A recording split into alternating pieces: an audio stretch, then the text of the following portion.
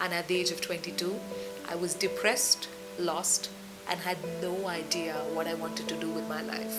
At the age of 35, I picked up my camera to learn how to make videos, and 5 months later, one of my videos went viral.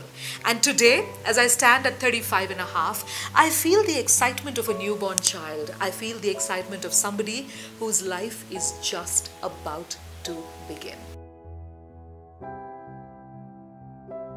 I hate my job. I don't know what I'd want to do with my life, and I'm already 22 years. You know, I'm a trained engineer, and my real passion is not engineering, it's dance. I wish I could be a dancer. These sentences, I can't tell you how many times I've heard these sentences, not only from my students, not only from people I've mentored, not only from my friends and family, but also from many of you who are following this very page. But here is exactly what I always tell people who say something like this to me. Let me tell you my story. Let's begin. At the age of 5, I won my first certificate for elocution. At the age of 9, I won my first medal for swimming. At the age of 13, I wanted to be an astronaut. At the age of 16, I wanted to be a photographer and a teacher. At the age of 17, I earned my first pocket money as a craft teacher. At the age of 20, I earned good money as a handwriting analyst. At the age of 21, I wanted to be an economist.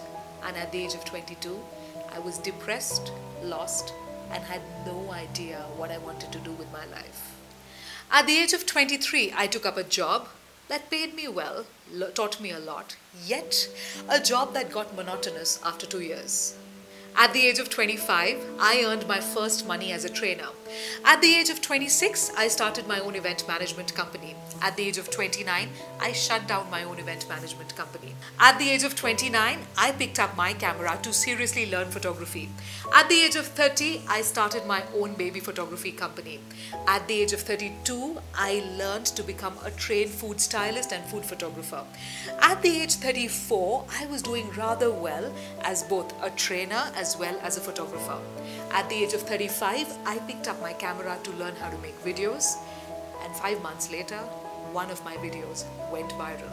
And today, as I stand at 35 and a half, I feel the excitement of a newborn child. I feel the excitement of somebody whose life is just about to begin.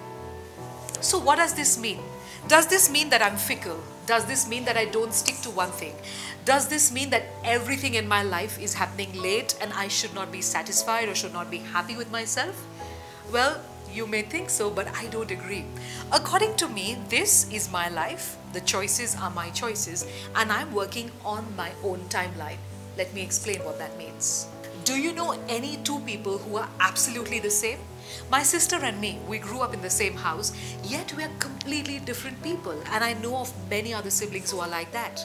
In that case, if all people are so different from one another, how can our choices ever be the same? And as far as timelines or what we believe is an accurate timeline for our life, when things should happen by, is concerned, your timeline and my timeline could be absolutely different. What may be totally acceptable to you may be completely unacceptable to me. Some people are happy getting married at 18 and graduating at 30. On the other hand, I know of people who are extremely happy graduating at 21 and getting married at 45. And you know what? Both people are truly happy, satisfied, and living the life that they completely love and are happy and proud of. So, let me tell you what I understand about this. Number one, change is okay. In fact, change is a norm of life. Change means that you're living. If you're changing, if you're moving, it just goes to show that you are alive and you're capable of learning. In today's world, changing from one career to the other is so much easier than it was ever before. The resources to learn anything are unlimited. And if you are an engineer who wants to get into art, or who wants to get into dramatics, or who wants to get into dancing, or whatever it is that you are passionate about, go ahead, make friends, make connections, find some great websites, get some great books. Learn whatever it is that you can about whatever you're curious about or passionate about. Change is always a good thing, and in today's world, you have every option to try anything that you want. Remember, reinventing yourself does not mean failure. Change is good. Embrace it. Everyone has a different timeline. If all of us are so different, if our choices are so different, if our abilities are so different, if our interests are so different, how can our timelines ever be the same? How can what you think is normal for you also be normal for me? Absolutely not. I know of people who found the calling of their life at the age of 14 and stuck to it for the rest of their lives. I know of people who tried out many different things and find out what they were truly passionate about at the age of 48. I know of people who bloomed early in life, reached their highest point of success at the age of 17 and a half, and then, well, didn't do very much. And I know of people who achieved their highest point of success much later at the age of 62. But does that mean that any of them are too late or too early? Absolutely not. The world is programmed to tell you that sometimes you're not following the right timeline. You're not doing things as per their schedules. Well, you have every right to choose what you want your schedule to be. Remember, it's never too late or it's never too early. And most importantly, stop comparing yourself with anybody else and their timelines that you see on social media these days. Number 3, keep moving. If there's one thing that has been consistent in my life for the last 35 and a half years, it is that I have always moved. I've never stopped. Sometimes I've moved slow, sometimes I've moved faster, sometimes I've moved on the same direction and the same path for a long time, sometimes I've changed my path. But the truth is that I have never stopped moving. And I think that has made all the difference. You see, a lot of us give up. We overthink. There's one thing that I feel that I'm not good at, and that is overthinking. If there's something that I feel like doing, if there's something that I feel like trying, I don't overthink whether I'm going to be successful or I'm going to be a failure at it. I do it anyway. I give it my 100% if I feel passionate about it, and I do whatever it is. Because I genuinely feel that it's okay to try, it's okay to experiment, it's okay to go wrong a few times, it's also great if you do some things right a few times, but it's not okay to not try because you're overthinking.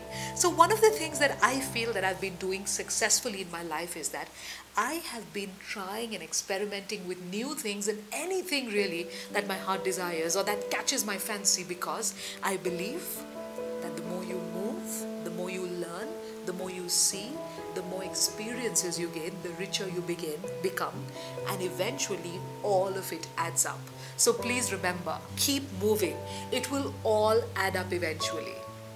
So I hope I managed to clear some doubts regarding career changes, frustration about your job versus your passion, and also this whole idea of comparison with other people who are running on completely different timelines from your own. I hope I managed to clear your doubts, and I hope I managed to give you some hope and maybe some ideas that are going to help you. To all of you who are struggling because of these mental upheavals, just remember, it gets better. Hang in there.